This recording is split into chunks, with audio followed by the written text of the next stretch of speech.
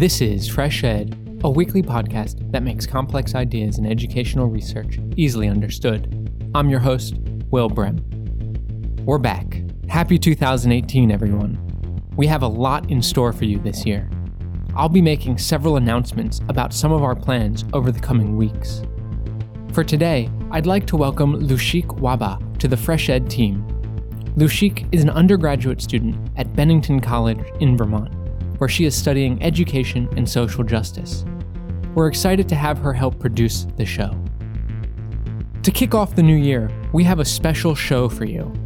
Today, Linda Darling-Hammond joins me to talk about her new co-authored book, Empowered Educators: How High-Performing Systems Shape Teaching Quality Around the World. I think these are countries that feel that you can't get where you're going as a 21st century nation in a knowledge-based economy with all of the technology that is driving innovation and change if you don't have really high-quality schools that are staffed by really high-quality teachers and leaders. The book explores how several countries and jurisdictions have developed comprehensive teaching and learning systems that have produced a range of positive outcomes, from student achievement to equity, and from a professionalized teaching workforce to the integration of research and practice. No system is ever perfect. Furthermore, no system can be lifted up, whole cloth and adopted by anyone else, right? Everything is highly contextualized. So I would say that in virtually all of the systems we looked at, people are struggling with equity issues. Linda Darling-Hammond is the president of the Learning Policy Institute and a professor of education emeritus at Stanford University. Linda Darling-Hammond, welcome to Fresh Ed. Thanks so much for having me. So many listeners probably know you for the work or the work that you do on the U.S. education systems. You've worked on the Obama transition team in 2008 on education policy. You were supposedly in the running to be the U.S. Secretary of Education, and many U.S. states have actually worked with you on reforming their education systems over the years. So instead of focusing on the U.S. education system today, I thought it would actually be pretty valuable for listeners to hear from you about the work you do outside of the U.S. on exploring systems of education worldwide. So with that said, you've recently put together a book, co-written book that looks at teaching in Singapore, Finland, Australia, Canada, and China. Why did you select these countries and jurisdictions to explore? Well, it was a combination of things. One is that, of course, there's a lot of interest in these countries because they tend to show up, at the high end of the distribution on things like PISA tests. But even more importantly than that is that these were places that have really thought hard about how to create a system of high quality teaching. They've worked on it for a number of years. They've really developed a coherent approach to the support of teaching. And we wanted to see what that looks like and kind of look at the outcomes that are associated with that kind of coherent systemic approach. So what does that look like? Can you take me inside some of these systems and tell me what does it look like to have a systemic approach to teaching and learning? Well, it's both thinking about the teaching career in an integrated way and attending to how we recruit people into the profession who have the kinds of knowledge, skills, and attributes that you want in teachers.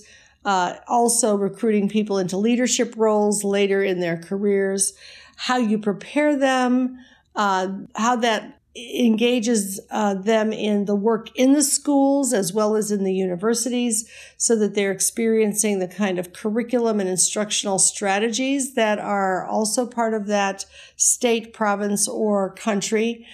The induction process of the beginning of the career, the ongoing professional learning, but also the compensation that is part of the choice of the occupation, and the school funding that enables or disables the implementation of the kinds of practices that are needed and desired in that society. So these are places that really think about that in a holistic way. We did find that in some countries there was more attention to some features than others. For example, Finland is well known for a very, very highly developed pre-service teacher preparation system, whereas you would see very strong attention to teacher induction in Shanghai.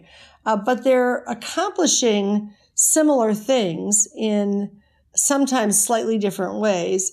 And every one of these jurisdictions was filling in the parts of the system where they felt that they had done less work previously. So they had a conception of how to keep moving all the parts forward. And this is mainly at the policymaker level, where policymakers are trying to fill in these gaps, as you say? Well, we, in our study, looked at, of course, we talked to a lot of policymakers. In the small countries, much of the activity is national. In the large countries, most of the activity is at the state or province level, in China, in Australia, in Canada. But we also worked with and talked to people in schools of education, in schools themselves, in organizations that support professional learning. So we were engaged with many people in the profession, as well as folks who think about how to fund and enable and support the work of the profession through policy. And in these different jurisdictions in which you explored, how involved are teachers themselves in this process of enabling comprehensive teaching and learning systems? In most of the places we visited, and I think I can probably say in all of them, there was substantial involvement of teachers throughout that whole system. Teachers are involved, for example, in developing the curriculum standards that, the national curriculum or the state or provincial curriculum that guides what teachers do in the classroom. There are usually ministries of education or departments of education that are full of people who were in the profession and have, eventually ended up in the department. In some places, there's a very strong pipeline to develop people through the system to come into the ministry, for example, in Singapore or in Ontario, Canada. Seconding people from the world of practice into the Department of Education so that there are current practitioners available as well. But then as policies are being debated and formed and so on, there's a lot of engagement of members of the profession in sort of informing the nature of the policies, thinking through and helping to revise and revamp the implementation over time. Much more connected activity between the members of the profession and the members of government in most of these jurisdictions. I would say there was one partial exception for a period of time in Victoria, Australia, where a government took over for a short period of time that was much less connected to the profession, but it lasted a short time. And then when that government changed, the work resumed to really ensure that the policies were supportive and informed by the members of the profession. So, I mean, why are policymakers at these different levels of government encouraging of teachers, members of the profession, to join in this policy dialogue? I mean, is there public opinion in these jurisdictions that is supportive of teachers that then policymakers are reacting to? Or, I guess, what is the underlying reason that policymakers are so engaged with members of this profession when they make policy? I think, there is a strong valuing of the profession of teaching. And you can really see it in places like Singapore, which thinks of teachers as nation builders. And there's a lot of energy put into how do we recruit the best people? How do we support them?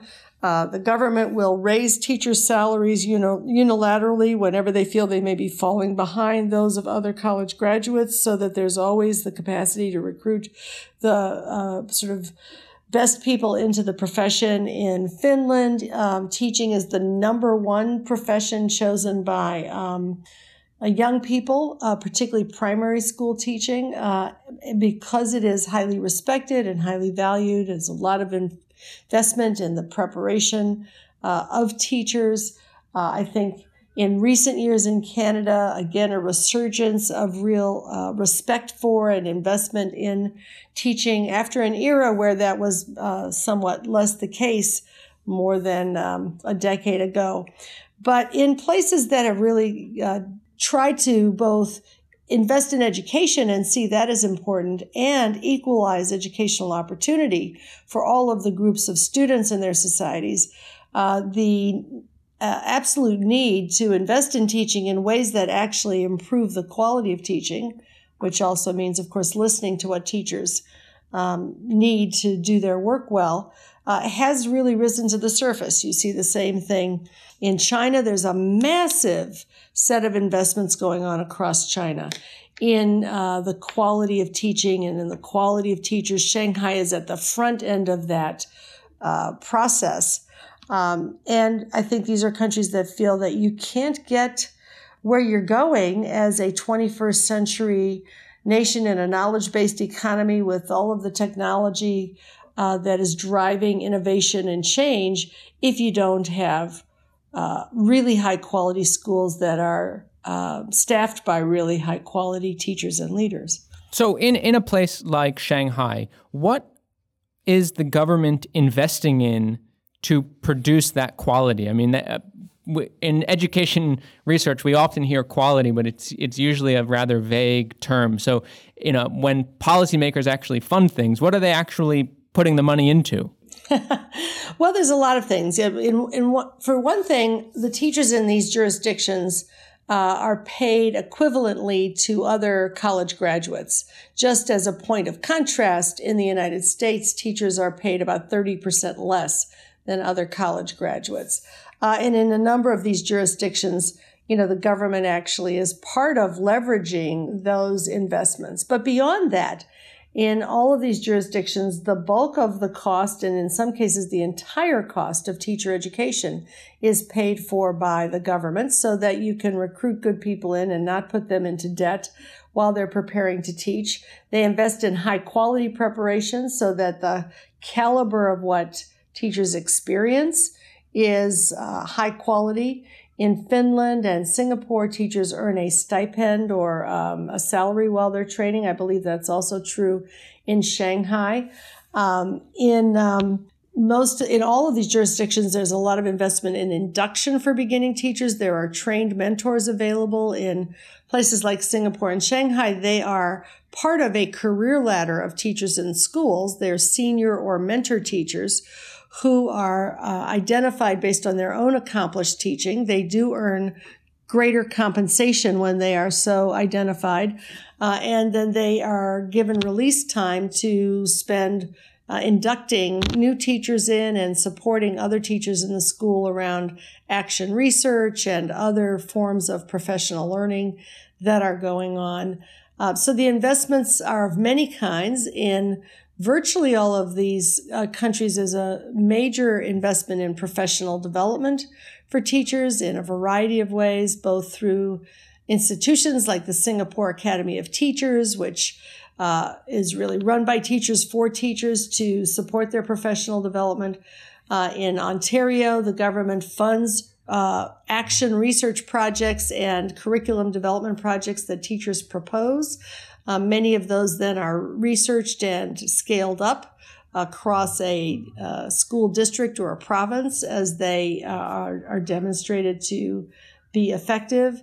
So the investments come in many ways.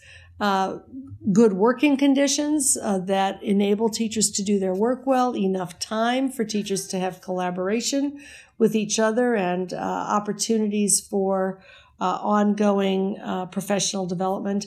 All of those investments enable people both to become highly effective.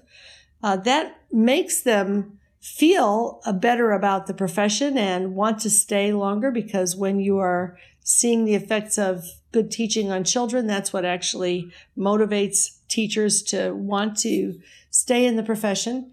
And they contribute to the retention rates that create a career-long, continuous occupation, which in and of itself both improves the caliber of teaching and the odds of higher achievement, particularly for students who may have greater educational needs.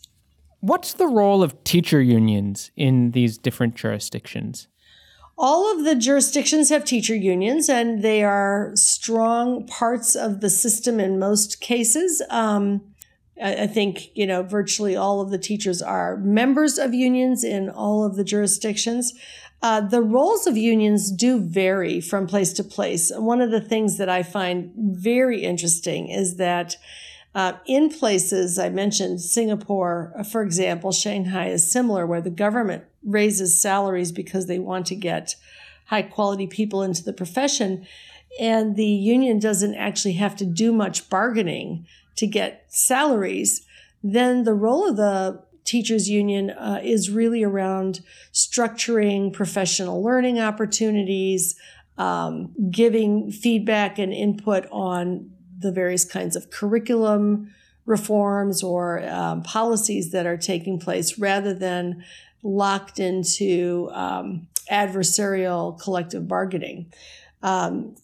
So it's a different role from place to place, but I would say in all of the cases, a major part of the teacher union role is the role of representing the profession in terms of guiding professional learning, professional development, and professional practices.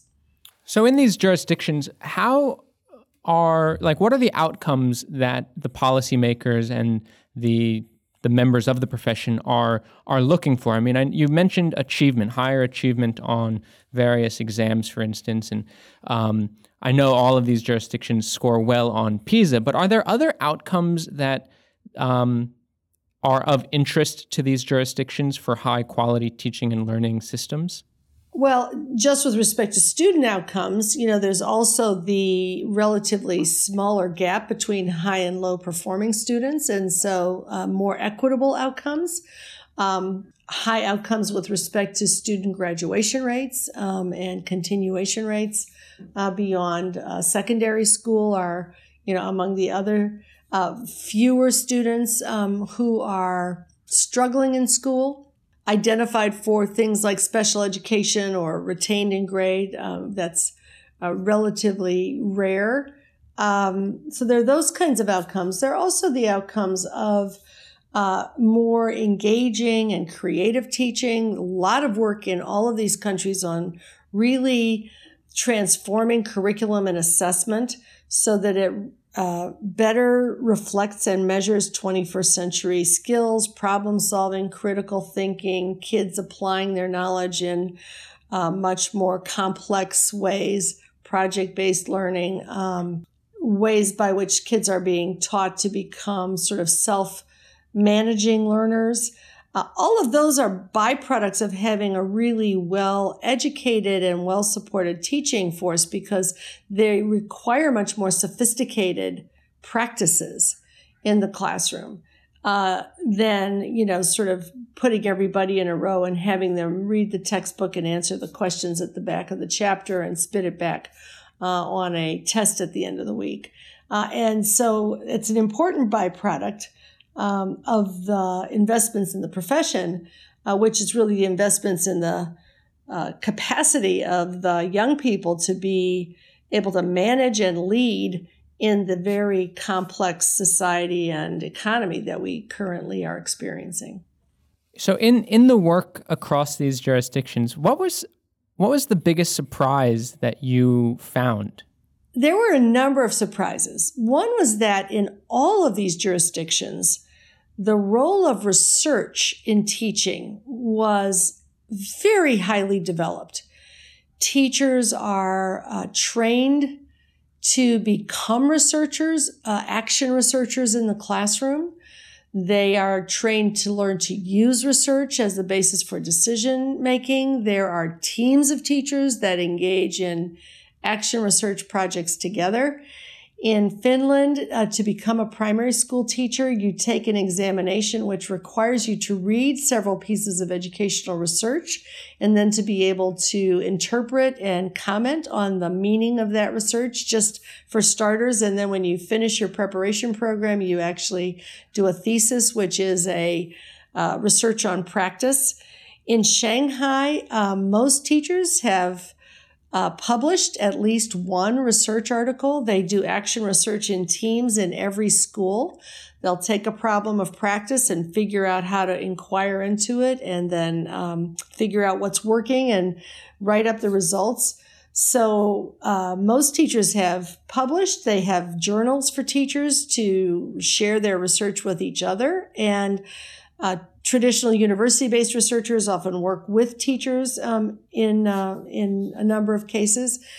Some of the teachers in Shanghai have published as much as a tenured university professor. That's not uncommon in this country. But that work of the teacher as an inquirer, as a researcher, as a investigator, a problem solver, someone who is always taking up and solving problems of practice, is really getting embedded in teacher education and teacher development across all of these jurisdictions. And that was both surprising and inspiring to see. And of course, it propels the profession forward, because what a profession relies on is not just what individual practitioners have figured out by trial and error. A profession is defined by developing knowledge and sharing that knowledge so that practice becomes more effective across the entire profession.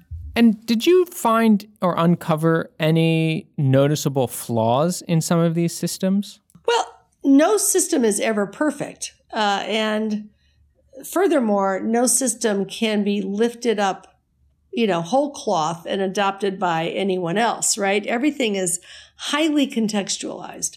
So I would say that in virtually all of the systems we looked at, people are struggling with equity issues. Every society is becoming more diverse as people move around in the world.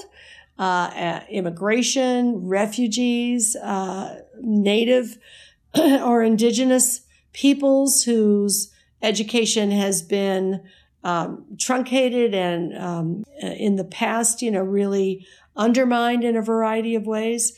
So we saw in every case recognition of the inequalities and many efforts to address those, ranging from in Canada, preparation programs designed specifically to train teachers in new ways for teaching First Nations people, and creating various kinds of incentives to support First Nations individuals to access those programs and to become leaders in their communities, as well as to recruit other teachers to those communities. We saw similar work going on in parts of Australia. Finland is very equity oriented. Many schools in Helsinki are now predominantly populated by immigrant students from everywhere, ranging from Somalia and Eastern Europe to the Middle East and Russia, and lots of really deep innovations to try to figure out how to create a multilingual, multicultural context for all of the kids, and especially to enable new immigrants to become comfortable and part of the society. So I would say that's one of the places where we saw a lot of self-criticism in the societies. How are we going to address the needs that maybe have not been addressed in the past, or how are we going to address the new needs that are becoming obvious in our society? So you earlier said that you can't simply take how one education system works and pluck it and put it into another education system, another context. The contexts are very different. So how did you manage to control, or how did you just manage the hugely different contexts of these different locations? But one of the things you have to do if you're doing this kind of research is really deeply understand the context and really look at that as part of the research itself and not just try to understand ideas out of context. And then you need to be able to understand how aspects of the context ranging from, the way in which the country or the state or province is demographically comprised, geographically comprised, what the history and the culture have been, the mix of peoples, the governance structures, etc. You have to understand all of that and then understand how the practices evolve, have come out of that context. And if you're trying to think about how a practice might be used in another context, you then have to look at it and sort of ask the question, which features of this might be transferable given what you know about that other context, and which of them may be, only applicable or primarily applicable in the context that they exist in. So, for example, I was just giving you the example of teacher preparation programs that we saw in Ontario that were really designed for teachers of First Nations people. So, for example, the teacher preparation programs in Ontario or Alberta, Canada, that were aimed at teachers for First Nations people were really rooted in the context of the history and culture of that province and the people that were the focus of the learning and the development of those teachers. That might be very hard to take up and, replicate that in, another country. But there may be some principles from that work that could travel to another context where some of the same questions or issues are at hand, and then you'd have to really adapt it to the context that you're thinking about. So I think we really looked at the issue of what principles or general ideas might capture the specific practices we saw, and we tried for the reader and for people who may use the work to illuminate, both the specific practices, where they grew up in the context, and what kind of principles might apply if one wanted to carry some of the ideas elsewhere. So let's do that. Let's turn to the United States, which is, the context in which you are probably most active, if I could say that. What sort of principles did you pull out that you think might be applicable to the U.S. education system, either nationally or within individual states, since we have one of those large education systems? Yeah, I think most of the lessons that we found are applicable primarily at the state level. States are, predominantly responsible for education in the U.S. They are often about the size of the small nations we studied and have similar governance purview. And they're analogous to the provinces, for example, in Canada or the states in Australia. What I carried from the studies abroad are the importance of, first of all, equalizing funding for schools generally, because in the U.S. we have such unequal funding within states of schools and districts that we start with the expectation that there are likely to be teacher shortages in some parts of the state and not in others based on funding. We also tend not these days to fund preparation programs. So teachers have to go into debt in order to go into a profession that then pays less in most cases than what other college graduates earn. So I think we need to start by really looking at equalizing funding and salaries across states. There are examples of states that have done that, and they have had tremendously positive effects on recruitment. We need to say to beginning teachers who are interested in the profession, if you will teach, we will pay for your education. We need to be very selective about the programs that are allowed to educate teachers. And some of the best practices we saw around the world were actually borrowed from some of the best practices in teacher preparation in the United States. But we don't tend to scale those practices up and make them widely available. So we need to take those best practices and ensure that they are planted in all of the schools of education that are allowed to educate teachers. We found that there were many fewer schools of education in most of the jurisdictions we studied. And so they invested in high quality, but fewer of them. I think that's probably a good lesson for many states in the U.S. And then I think the confidence with which beginners could go into the field and know they would have trained mentors who were senior teachers in the school is something that we also need to emulate. Some states have made a start on that. But again, it's been uneven. It's had funding that comes and goes and hasn't been always done in a way that is universal and high quality. So, in this menu of different lessons that you've learned and you'd like to see applied to the different state levels, scaled up to the state level across America, do you think the Trump administration or the Betsy DeVos administration in education will actually try and use some of these lessons that you learned in any meaningful way?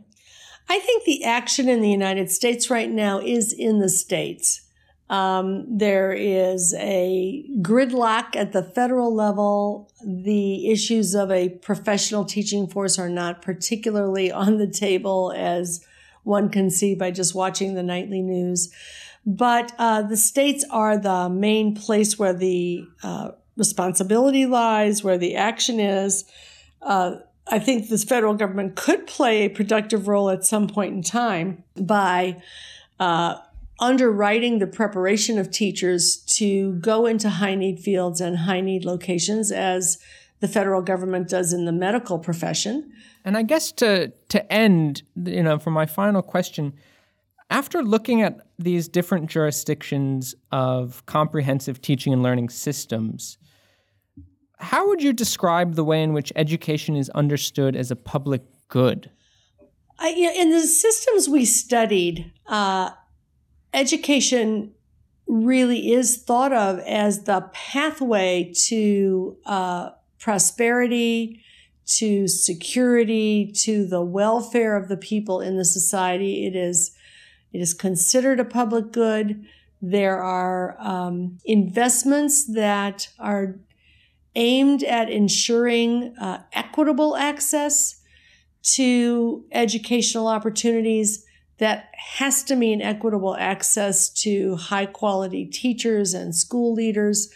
And I think that the results that they see, which are both high-quality instruction and equitable opportunities and outcomes to a greater extent than is the case in many parts of the United States, are a result of seeing education as something that has societal benefits and therefore, requires those kinds of investments both in the personnel and in the systems that support them. Well, Linda Darling-Hammond, thank you so much for joining Fresh Ed. It really was a pleasure to have you on today. It was my pleasure to be here. Thank you.